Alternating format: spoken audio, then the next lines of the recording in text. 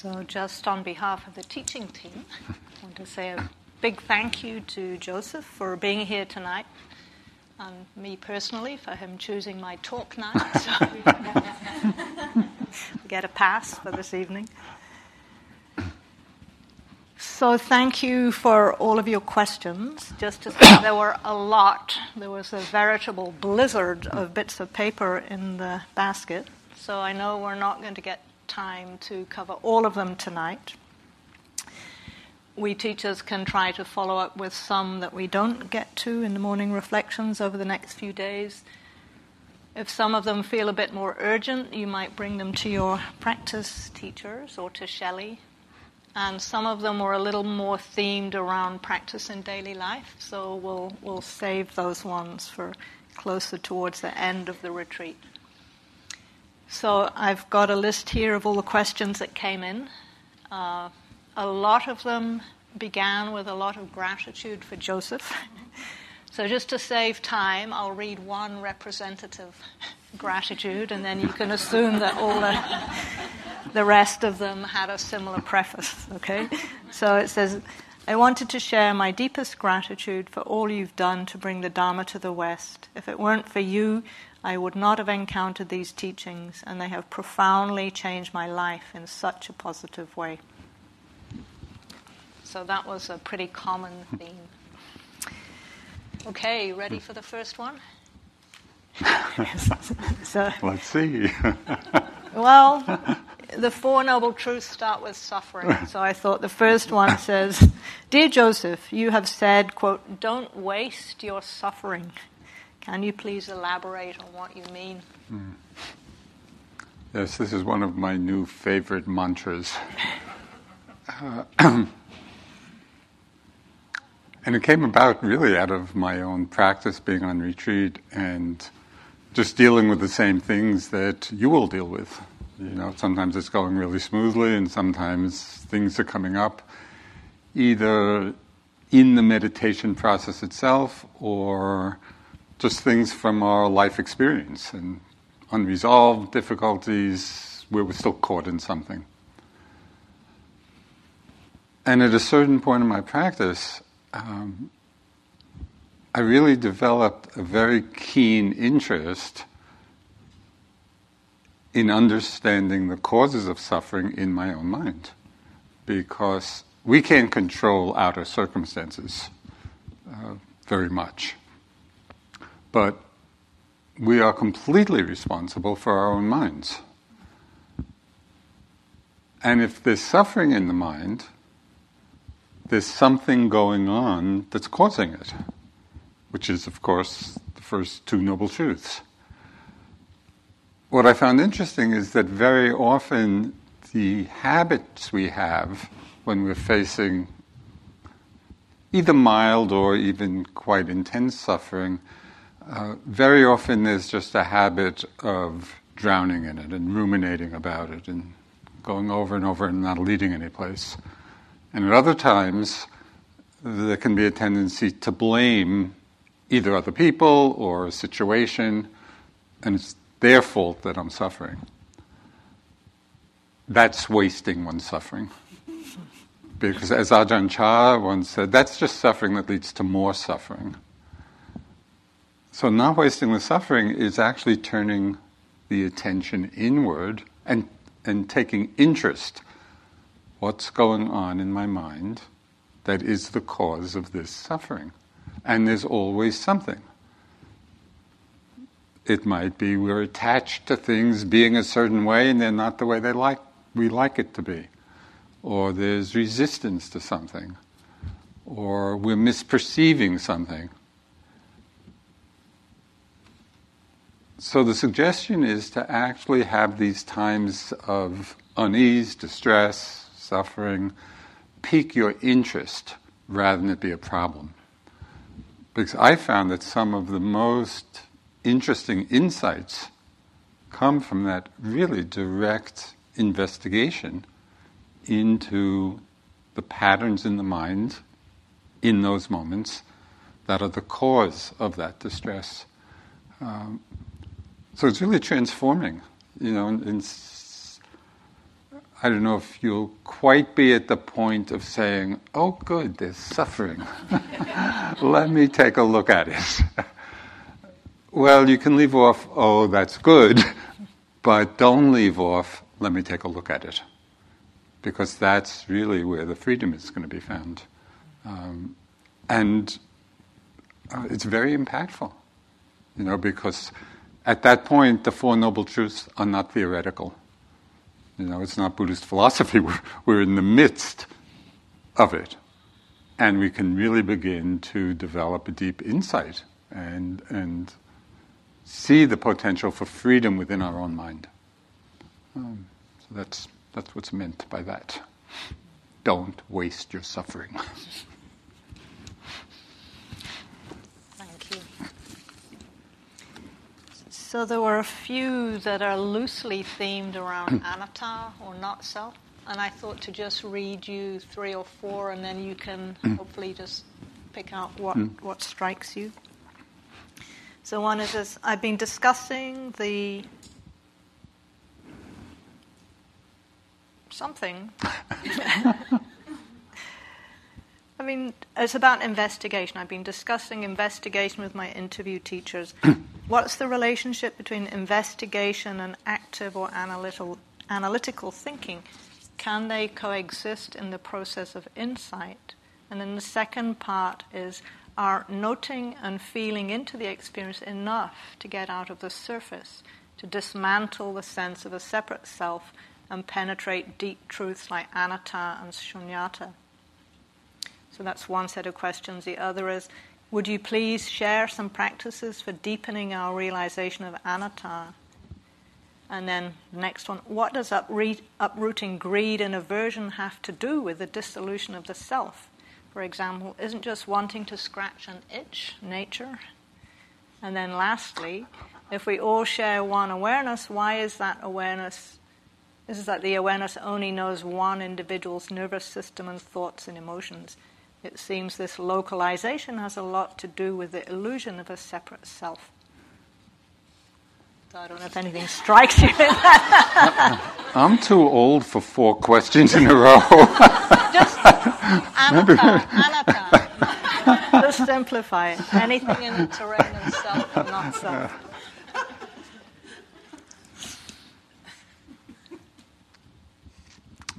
Where to begin? Okay, first just to frame 2 general meanings or manifestations of anatta. One is, which you're very familiar with, of course, is just the understanding of no self, that in the midst of this whole mind-body process, the ongoing flow of mind-body elements, there's no one core unchanging element. That's the I, that's the self. Really, the word self is a designation for the process of change. So then we can use the word self and all the conventional language that we use of I and you and other, and so all of that's fine if we're not deluded into thinking that it's referring to something real in itself, something substantial that's there, that's the core being of who I am. Realizing that the terms, this terminology, is a designation. And I'll give you a simple example. I've been using this for years, which may just illustrate it a little more clearly. If you are sitting by the side of a river, so we use the term river, and people know what river means. But what actually is a river? The river is the flow of water. And we use the term river as a designation for the flow of water.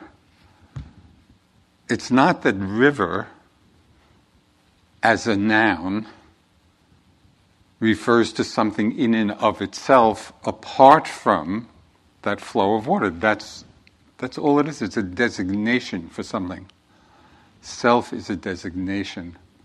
Another example I use is a rainbow. A rainbow appears in the sky, we all delight in it. It's beautiful. But what is a rainbow? It's an appearance when certain conditions come together of light and moisture and air, and if the conditions are right, a rainbow appears. But a rainbow is not a thing in itself, it's simply an appearance of certain conditions coming together. So, basically we're all rainbows. Yes, how sweet. We're an appearance. Joseph is an appearance of the physical elements, all the mental factors, the different states of consciousness. They're all arising in a certain relationship, in a certain pattern, and we call the pattern Joseph. But then we fall into the delusion of thinking that there's a Joseph, somehow separate from this process of impersonal changing elements. So just recently, I was reading a book that highlighted for me, given that self is just a concept, just a designation, why are we so fooled by it? Fooled by this designation? Because it has a powerful hold on everybody. We have this strong sense of being someone. So I was reading this book. It was actually it's kind of a science-minded book.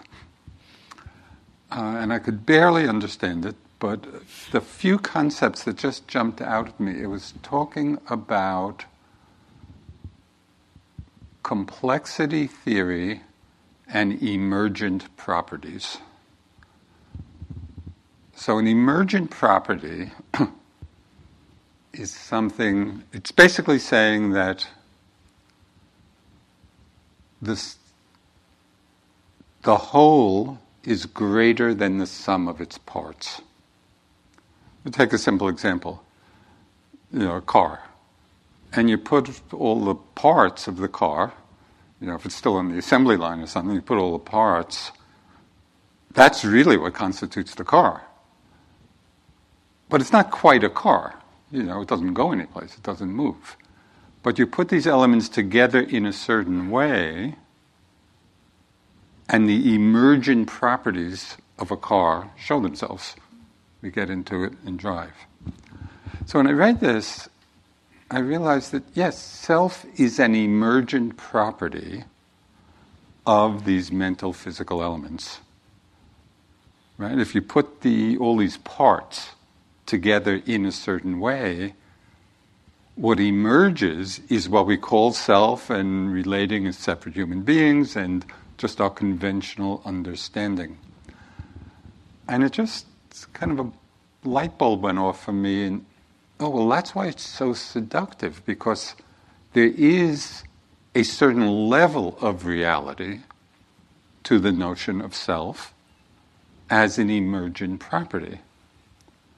But as one Tibetan teacher expressed it, yes, the self is real, but not really real. And I think that captures it. So it is real, and we live our lives, in that way of relating. So it's not only is it important, it's something we all do, is just live in that realm. But we think it's really real. Because most people, unlike a car, which a lot of people have disassembled, very few people have taken the time or undertaken the discipline. Okay, what are really the constituent parts which together emerge in what we call self or relate to as self? And it's on that deeper level that we begin to really experience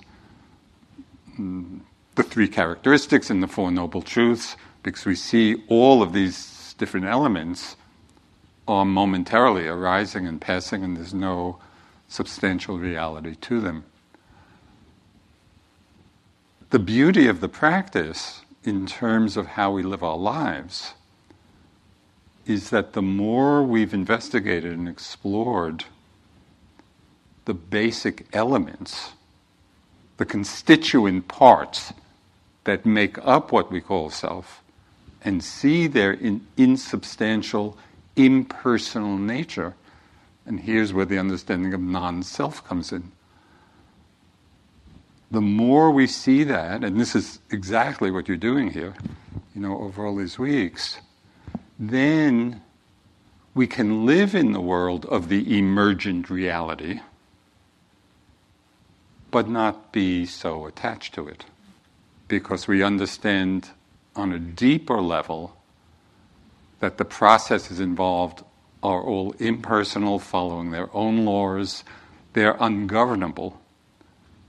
And this ungovernable is another word which many people don't realize is also a description of anatta. And it's ungovernable in the sense that all of the elements are following their own laws, just like there are laws of chemistry or physics. So they're following their own laws. They're not subject to our will. So I could say, Joseph, I decided not to die. Okay? It's ungovernable in that sense. This body is following its own laws. It's not subject to my will. Now, this doesn't mean that things are chaotic, because when we understand the laws governing how things unfold, then if there's a desired goal or an aspiration, it's not simply to hope for it or to wish for it or to pray for it. It's to understand the lawful process of what conditions lead to that result.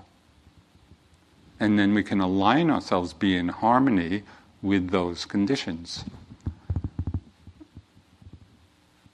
I mean, there's just everything is an example of this, but sometimes I think, okay, so the law of gravity, it's a law of science, and yet we sent a rocket to the moon. Well, because there was an understanding of the laws which determined the gravity of holding it down and what's needed to overcome the force of gravity. So it's all lawful, but not under our control. It's not just according to our will. And that's where the wisdom factor is so essential in our lives. If we want to be happy, if we want to be at peace, if we want to be compassionate and loving, it's not enough just to wish it. You have to come here and sit for 6 weeks or 3 months. I mean, that's really what, we're all doing. It's just coming to a deeper and deeper understanding of what leads to what. And then we can align ourselves with that lawful process. So all of this is just you could say the manifestation or the realization of the selfless nature, the impersonal nature. And yet, we can relate conventionally in the world, understanding that there is a self as an emergent property, the sense of self as an emergent property. So it's not that we're throwing that out, it's just to understand its place. Does this make sense? Because this little rap on emergent properties is new. I just recently read the book, but it just seemed to fit so well, and it helped me to understand why the notion of self is so seductive. and why basically the world just operates on that level. But the problem is, as I mentioned, it's real, but not really real. So I don't know how many of those questions this covered. Quite a few. Thank you. There's a kind of allied one about wise discernment. And it says, can you explain and advise how wise discernment is developed? I'm often confused whether action is skillful or unskillful for this being with its limitations and conditions. Wait, say the last part again.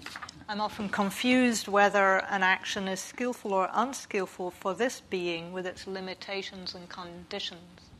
I guess ignorance. Mm-hmm.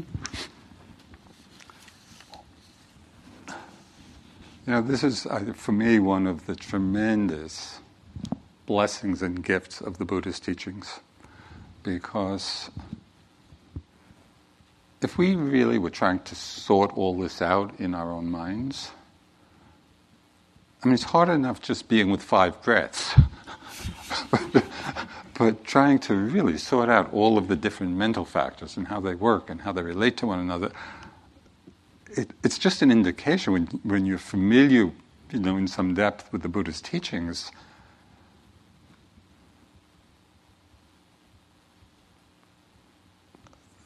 there's not even any one word to describe it. It's brilliant and profound and comprehensive, and so it's amazing. So we've just been given this gift as a framework for the investigation.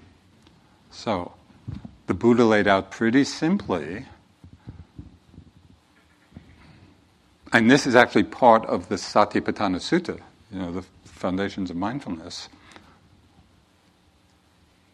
And one of the meanings of mindfulness, of the word sati, as we know, it mostly is translated as mindfulness, but the root meaning of the Pali word has to do with remembering.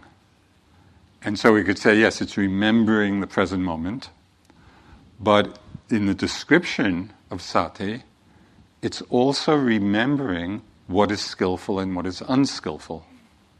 So this is one of the applications in our practice of sati, of mindfulness. So then how do we discern what's skillful, what's unskillful? The Buddha really simplified it for us. He said, there are 3 wholesome and 3 unwholesome roots of all skillful and unskillful actions. So greed, hatred, ignorance is unwholesome. It's an unskillful mind state, leads to suffering. Non-greed or generosity, non-hatred, metta, non-delusion or wisdom is skillful, which leads to peace, leads to freedom. So that at least is a beginning way of discerning, assessing. We're having certain thoughts. And sort of related to thoughts, but it has a slightly different nuance, is really becoming attuned to one's motivations.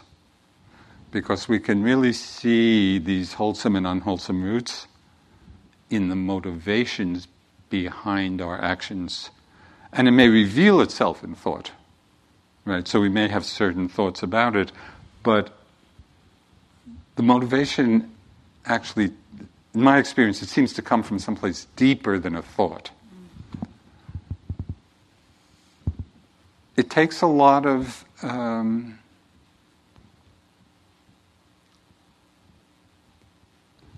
honesty to really look carefully at one's motivations with discernment, and just to acknowledge, is this just greed?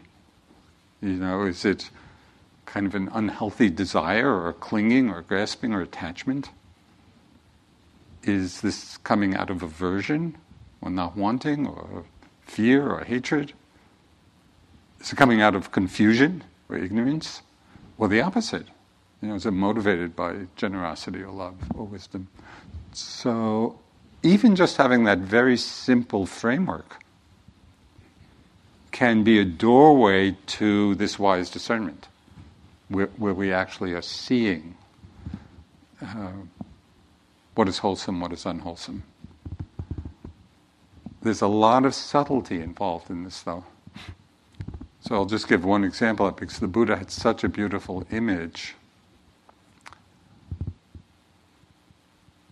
One time I was teaching at a retreat at a Trappist monastery in Snowmass, Colorado. It was a very liberal abbot, and so they invited me to come and teach meditation. And just before the retreat I was giving, there was some kind of seminar, and it was more kind of psychological based, something or other. But one of the things they said that had come up in that previous seminar in dealing with emotion, the comment was, the teaching was to honor your anger. And I thought, honor your anger. So from the perspective of the Buddhist teaching, I just tweaked it a little bit. It's not so much that we should honor our anger, but anger is an unwholesome mind state. However, we can honor the fact that it's there, right? So we're actually seeing it, take responsibility for it. We're not pushing it away. We're not pretending that we're not angry. We're honoring the fact that it's there. But then we want to become mindful of it so as not to be caught by it. However, we often are caught by it, and this is the image the Buddha used. Anger, with its poisoned source, anger with its poisoned root and honeyed tip. We're seduced by it very often. Anger is a powerful emotion. It's like a lot of energy, and we often feel strong when anger is present. And sometimes the anger is telling us something important. So sometimes there's a message in the fact that the anger is arising. But we want to take maybe something is really unjust or wrong and, needs a response. And our first impulse might be anger. And then we can get caught up by it, feel, this is right. The honeyed tip. But we could take the message in terms of, okay, what's this situation and what needs to be done, and not get caught in the energy, and in the motivation of anger, which is an unwholesome mind state. But that's what I mean, the discernment, sometimes we really have to look carefully to see what's what. Another example of just discerning what's wholesome and unwholesome. And this is, I think this is just a super common experience of people very often conflating love and attachment. And I've just spoken with so many people, over the years. And the common refrain is, of course, if I love somebody, I'm going to be attached. Because I think most people have not really looked carefully at these two mind states, these two emotions. And so they become conflated. So there's a wholesome mind state and an unwholesome mind state, kind of enmeshed with one another.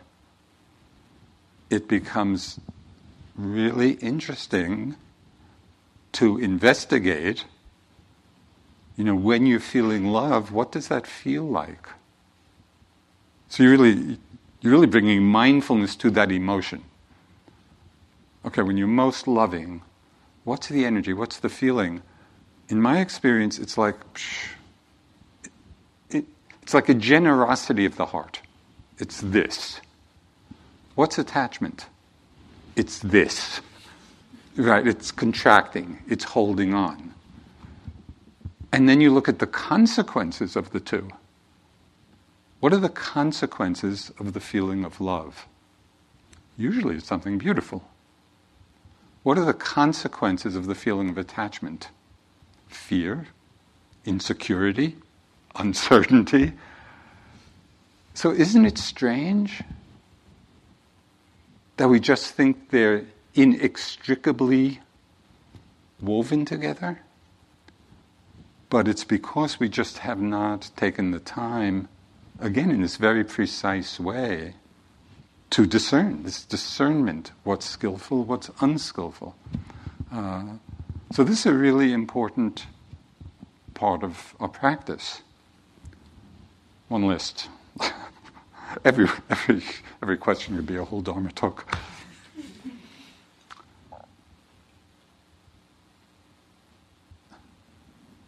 Unless you were born a saint, most likely in our various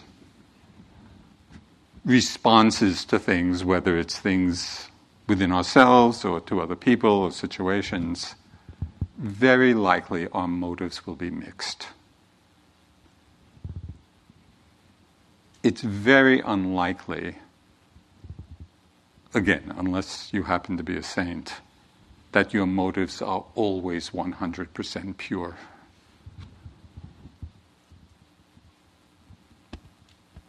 I have so many examples of this. Just one story, which some of you may have heard. I tell it over the years. So I was on a self-retreat, and I was reading just some of the Buddhist, the suttas. And I came across a story in the suttas that I thought would make a great story for Sharon Salzberg, my colleague and friend, who's writing a book. I said, oh, that's going to be a great story for Sharon's book. And then the very next thought in my mind was, no, I want to keep this story for myself. Because for a Dharma teacher, a good story is like gold. No, I'm going to keep this for myself. And then I thought, no, that's clearly just unwholesome. That's just greed, attachment. So then I thought, okay, I'll give her the story. But I'll tell her what I went through so she appreciates the fact I gave her the story. So my mind was just going like this. And at a certain point I asked myself, Joseph, in all of this, where is the purity of motive here? And I realized it was there in the very first moment. That very first impulse, yeah.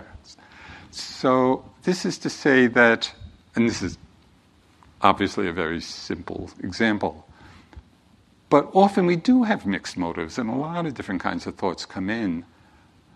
But if we have this quality of discernment and we're really watching our minds, and our motivations, we can see and then not get judgmental about all the unwholesome ones, but we can return to that moment. Oh yeah, that was a wholesome thought.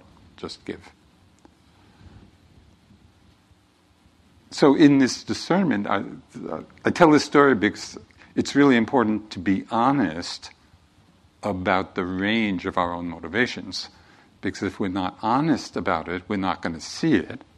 And if we don't see it, we may very well be acting on the unwholesome motivations. So do you see how interesting all of this is? I mean, it's really kind of illuminating our lives. Thank you. So maybe that ties into a question about skillful mind states on retreat. Could you please say a bit more about how to practice when the hindrances are absent? So far, when it happens, in brackets, not all that often, I note that they are absent, I enjoy it, and I try not to get attached. Wondering what you suggest. Yeah, so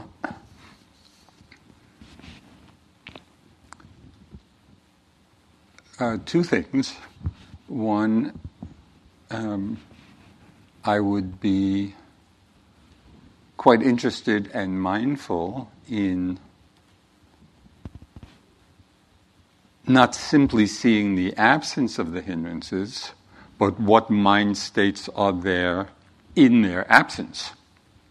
So it might be calm. It might be concentration.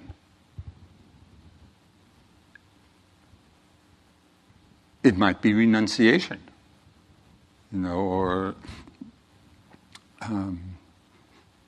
there might be feelings in the absence of aversion or anger. It might be feelings of love or peace. So there are a lot of positive mind states which are there in when the hindrances are absent. Why it's important to begin to, at least in some way, recognize what these positive mind states are, because they too are not to be clung to, right? And so the positive mind states, as well as the hindrances, we want to be mindful of peace or calm in that very mindful way where we're experiencing it, but not identifying with it, and not holding on to it, and not being attached to it. And of course, this is the role of mindfulness. But it helps to actually be very precise about the mind state, because it's very easy to fall into, oh, this feels good. We're just kind of hanging out and enjoying it, which it's definitely more enjoyable than when the hindrances are there. But attachment to wholesome mind states is no less problematic than attachment to unwholesome mind states, right? And so we want to be developed, and this is really in an expansive sense of the word, this is really the manifestation or the development of equanimity. Pleasant, unpleasant. We're just seeing. The mind is non-reactive.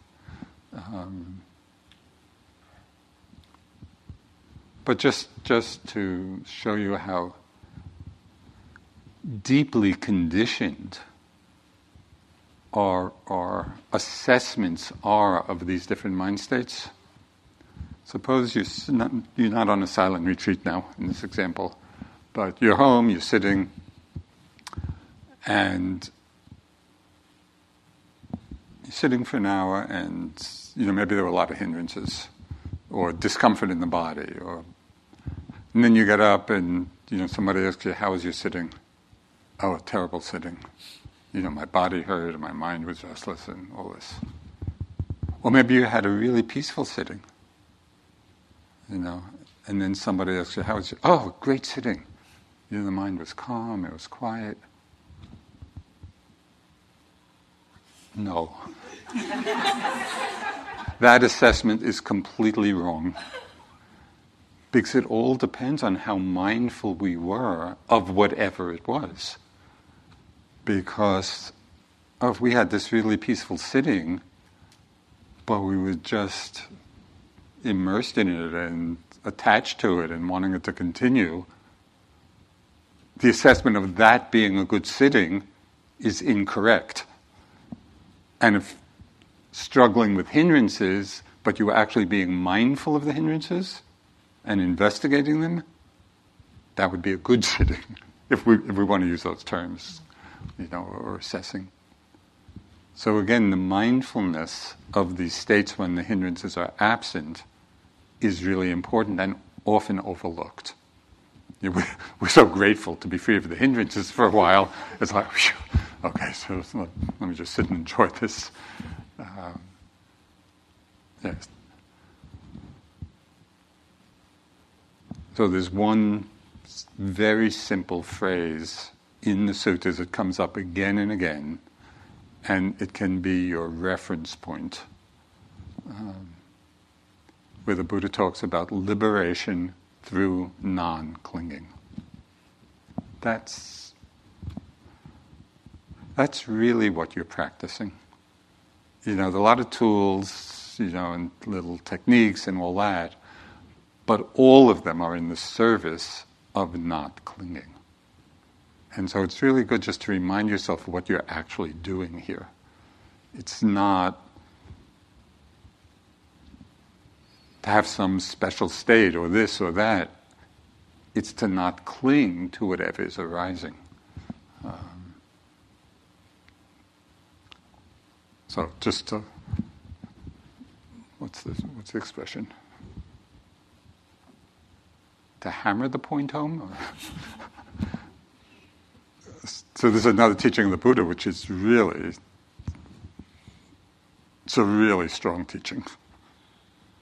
He said, as long as there's attachment to the pleasant and aversion to the unpleasant, liberation is impossible. That's a pretty high bar. When it's, and we can just watch, whether in our just our regular meditation or our daily lives, it's almost like we're hardwired. Of course I want what's pleasant, and of course I don't want what's unpleasant. I mean, it's so deeply conditioned. And that's why it takes really a special circumstance, like a retreat, where you can devote yourself, to this much more subtle understanding of what's arising, and practice. And we do get moments, there are definitely, and sometimes more than moments, when the mind is really equanimous. Pleasant, unpleasant, the mind is non-reactive. So a little mantra that has helped me a lot, because this takes practice. This is because there's a deep conditioning in us. So just a mantra that I find helpful for myself is, it's okay to feel the unpleasantness. It's okay to feel it. Because all the conditioning in our mind is, it's not okay. We don't like it, we want to get rid of it. So just as the counterpoint to that habit of mind, it just reminds us, okay, if there's pain in the body, can I settle into it? Can I relax into it? Can I just explore what that experience is like? And the same thing with the pleasant. To be able to be with it without the attachment or the wanting it to continue. So then we're really getting to the profound depths of the practice. So it's not an insignificant thing that you're doing here. It's really addressing just some of our deepest conditioning and the cause of so much suffering in our lives. Because if we're attached to the pleasant and averse to the unpleasant, we live very defensive lives. We're always trying to protect ourselves. Okay, we have a little bit of pleasantness, and let me just hold on to that and keep everything unpleasant away. It's not a very fulfilling way to live. But it's challenging. And that's why it takes practice. So maybe that folds into a couple of questions that are around the theme of maintaining momentum. So one says, have you experienced a steady stream of insight in your 50 years of practice? Or have there been dry spells without insight? Can you share some recent insights? And then the other one, how have you maintained resolve on long retreat? How have you addressed doubt about the effectiveness of practice, especially when it seems so convincing? I think when the doubt seems so convincing. Okay, I'll just start with that last one, because doubt, of all the hindrances, doubt is the most problematic. Because with all the others, the mind's in the ballpark, with whatever the object is. We may be relating to the experience through the filter of desire or aversion, or the mind's restless, and running around it. But we're kind of, at least we're in the arena with what's happening. with doubt, we're not even in the arena anymore. We've removed ourselves from the playing field. So that's why it's really obstructive. Doubt can really halt one's practice if we don't learn how to work with it, and we can learn to work with it. The reason doubt is so seductive, and it can be really seductive, is because it comes in this very wise-sounding voice. This voice in the mind. Oh, the practice is not going, so maybe I should take a little rest. Or, oh, these teachers, what do they know? Or this practice, I've been doing it, and I don't seem to be getting any place. So it's just this wise-sounding voice that seduces us, and we're not recognizing it as doubt. The miracle cure for doubt is recognizing it when it arrives. Oh, that's just doubt. That's the doubting mind. So in that moment, we're no longer identified with that wise-sounding voice. It's no longer fooling us, and we're seeing it for what it is. So that's just a preface to the other parts of the question. But I wanted to emphasize it because you do want to keep an eye out, and each one of us may have very specific kinds of doubts. It may be doubt about the practice, it may be doubt about your own ability to do to the practice. It would be really helpful if doubt is one of the hindrances that comes up for you from time to time, to get really precise about the particular doubt that is seductive for you. So you become very familiar with it, because then when it arises, oh, there you are. There's doubt. So it's really helpful just to work with that as a hindrance. And it's very workable once it's clearly seen.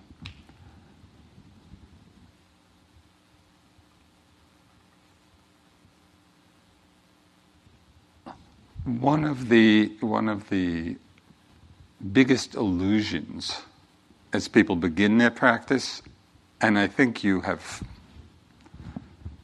seen through this by now, but often people, begin their practice with the idea that it's just going to get better and better and better and better and better and better till we're fully enlightened. Sorry, folks.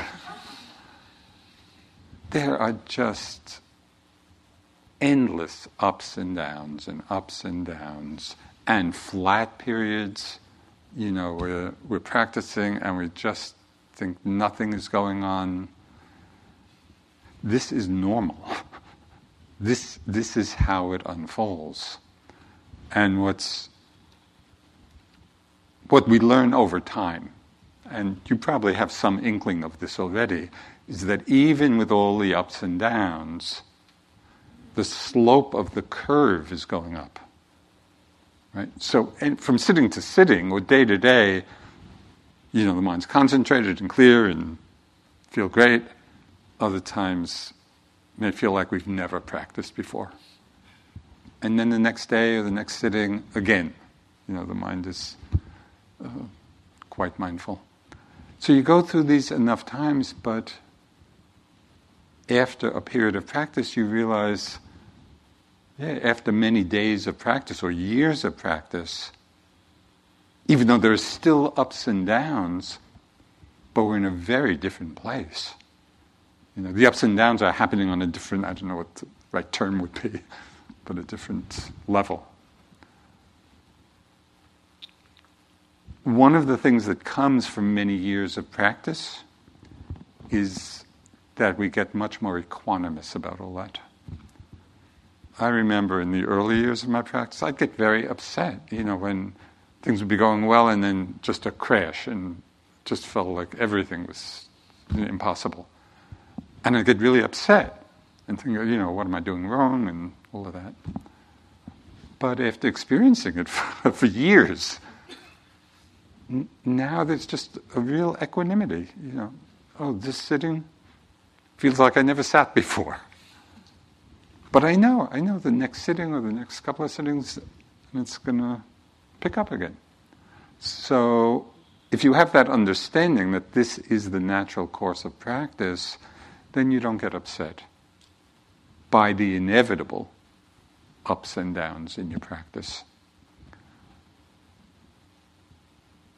The plateaus can be the most challenging, in a way. Because at least with the ups and downs, we're seeing things changing. But I've gone through periods where it just felt like nothing was happening. And for days. It wasn't just a sitting or two sittings. It was days and days and days of just nothing is going on. And at first, especially the first times I experienced those kind of plateaus, it was really difficult. It was discouraging and self-judgment and all of that. But I remember one particular time, this was when I was practicing in India. I was up in the mountains, it was during the summer months, and I was doing a self-retreat and going through one of these dry spells. And at a certain point, I gave myself a talking to. I said, Joseph, just sit and walk. Just sit and walk. That's your job. Let the Dharma take care of the rest. So it's just like a surrender to the Dharma. I was going to do my part. And what I could sit and I could walk regardless of what was happening.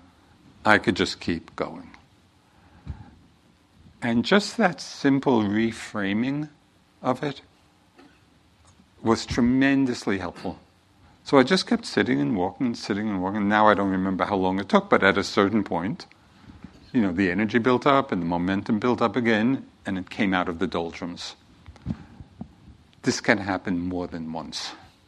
Right? So it's just good to recognize, this is part of the path as well. But it doesn't have to be the source of doubt or the source of discouragement. It's just part. It's part of how things unfold, and there's a way to persevere through it. And it takes perseverance.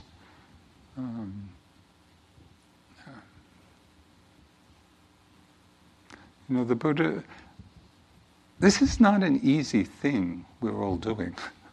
The Buddha likened it to swimming upstream, because we're swimming against not only the current of our own conditioning, which is all very strong, we're swimming against the current of the whole conditioning of our culture. There's so many great lines from our culture. Don't let desire pass you by. I let nothing stand in the way of my pleasure. I mean, the ads are just full of this kind of condition. So we're doing something quite opposite to all that. So of course there's going to be challenges at different times. We're going to come up against, different patterns within ourselves. But the beauty is that there's a very clear path and a very clear methodology. And so if we just keep going, the path unfolds.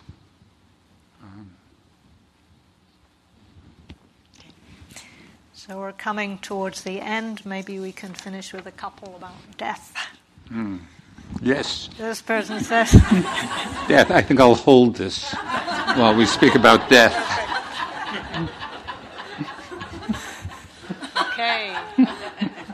You ready? Yes. So this person says, we are about the same age, and I'm thinking more and more about death. How has death's closer proximity affected you and your Dharma practice? And then the second one, in learning to live well, it seems like we're learning to die well. Is the deepest crux of this practice to, at our time of death, be able to let go enough so that we won't be born again into this world of suffering.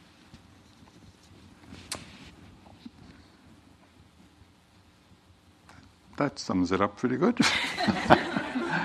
But so first to say that, I think I'll put this down.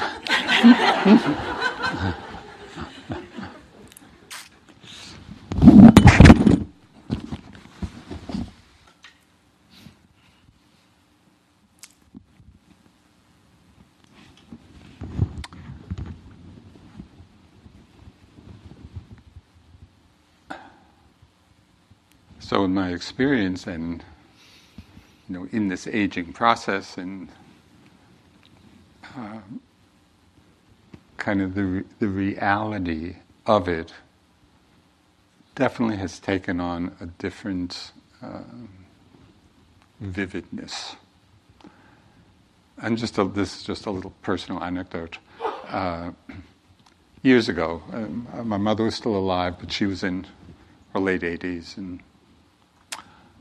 and of course, my whole life has been talking about this stuff, and so she would be, talking about her experience, and I would be kind of acknowledging and, commiserating and saying, that I understand. And I remember she would just shake her head and say, "You have no idea." And I really didn't appreciate what she meant at the time, but now I do. Because even though we can feel it deeply at any age, and we can really open to the truth of this, but at least in my experience, and I think with many others, is it clear that the amount of time, because we never know, when we're going to die, but at a certain age, we know it's not going to be that much longer. It really does take on a certain immediacy. And for me, it has really inspired strong motivation to do more practice. And so for many years, for example, in my younger years, I would always do a self-retreat of a month a year. So I just built that in. And then kind of in middle age, I think I'm going to do 2 months a year. Now in my elderly years, now I'm going to do 3 months a year. Because it just feels like the most important thing to do. So there is an effect, I think, as we're living into the experience. But there's another frame that I use for myself, and also have talked about it with other people, which I found really helpful. We're not dead until we're dead. So in one way, it's all the same. We're in this life process, and of course what we're experiencing may change, but it's the same mind-body process going on until we're dead. So everything we're doing in our practice, in our moment-to-moment experience, is precisely what we want to be happening in the process of dying and the moment of death. To be mindful and not clinging. Everything that you're practicing now is the practice for dying. And that's true up until the last moment. So that also gives, to me, a lot of energy, an inspiration for the practice to realize not only is it, making our lives freer now in the moment, but it's also the most significant preparation for the dying process. Basically, we just want to stay mindful in the moment of what's happening. In this stage of life, when maybe thoughts of death and dying come more frequently, or for some people, those thoughts can come even quite young. It just depends on one's particular conditioning.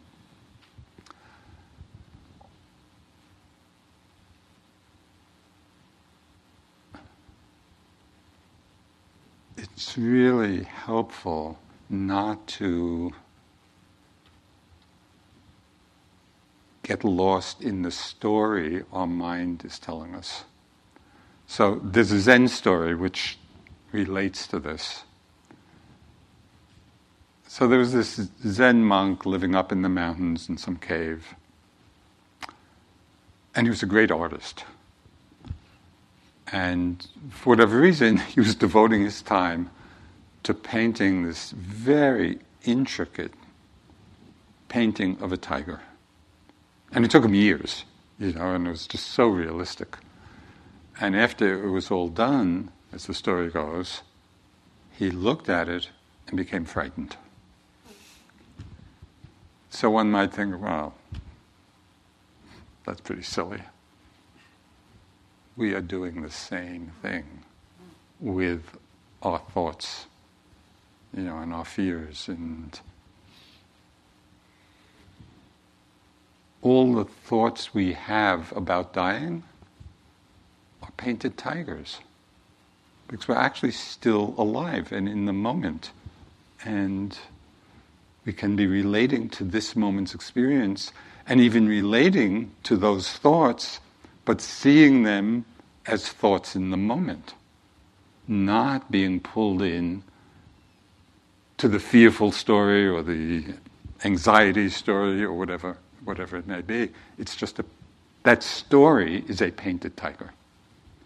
So if we can see that, then even if they come up, as they might, different people have different relationships to the idea of dying, but it's really helpful to see that they are just thoughts in the moment. And the thoughts in the moment are very workable. But if we take them to be the real tiger, if we start believing or getting lost in the content, the storyline, so then it's going to be a source of distress and unease. So this whole opening to the truth, and the Buddha emphasized this so often. So I'll close with this reflection that the Buddha offered. And this was so important. He suggested that this be reflected on daily. Right? And I find it so helpful just in the midst of my daily life. So he said, this is the reflection, that what has the nature to grow old will grow old. What has the nature to become ill will become ill. What has the nature to die will die. And I am not exempt. That's the kicker. Because even though, of course, intellectually we all know. So this is not some esoteric truth. What has the nature to grow old is going to grow old and grow ill and die. This is the nature of things. This is what's going to happen. But I see it in myself, and I think it's not uncommon until we're really hit in the face with it. There's this underlying feeling that we are exempt. Or that if we're not exempt, we should be exempt.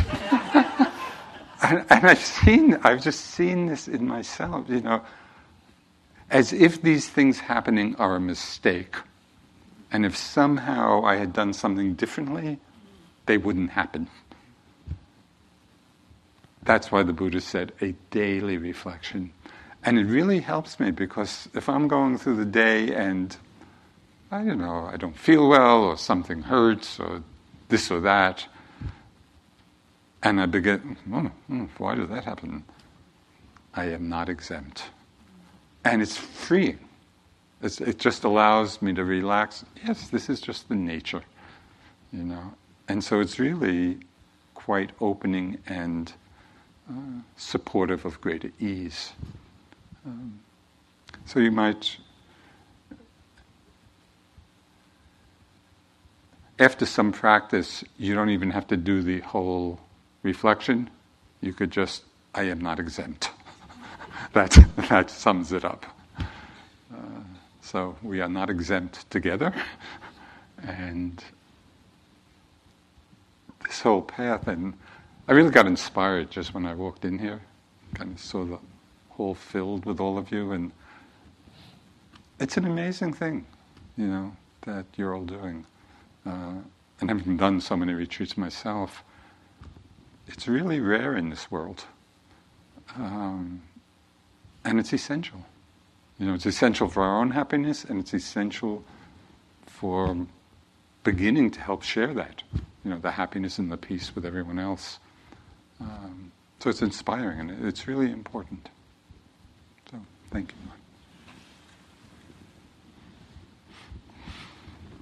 Thank you, Joseph.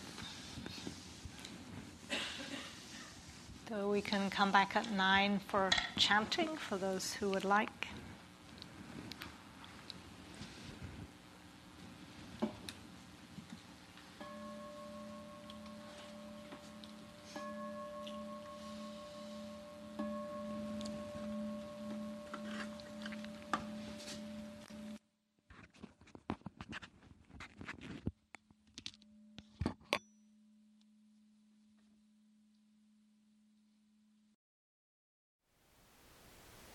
Thank you for listening. To learn how you can support the teachers and Dharma Seed, please visit dharmaseed.org/donate.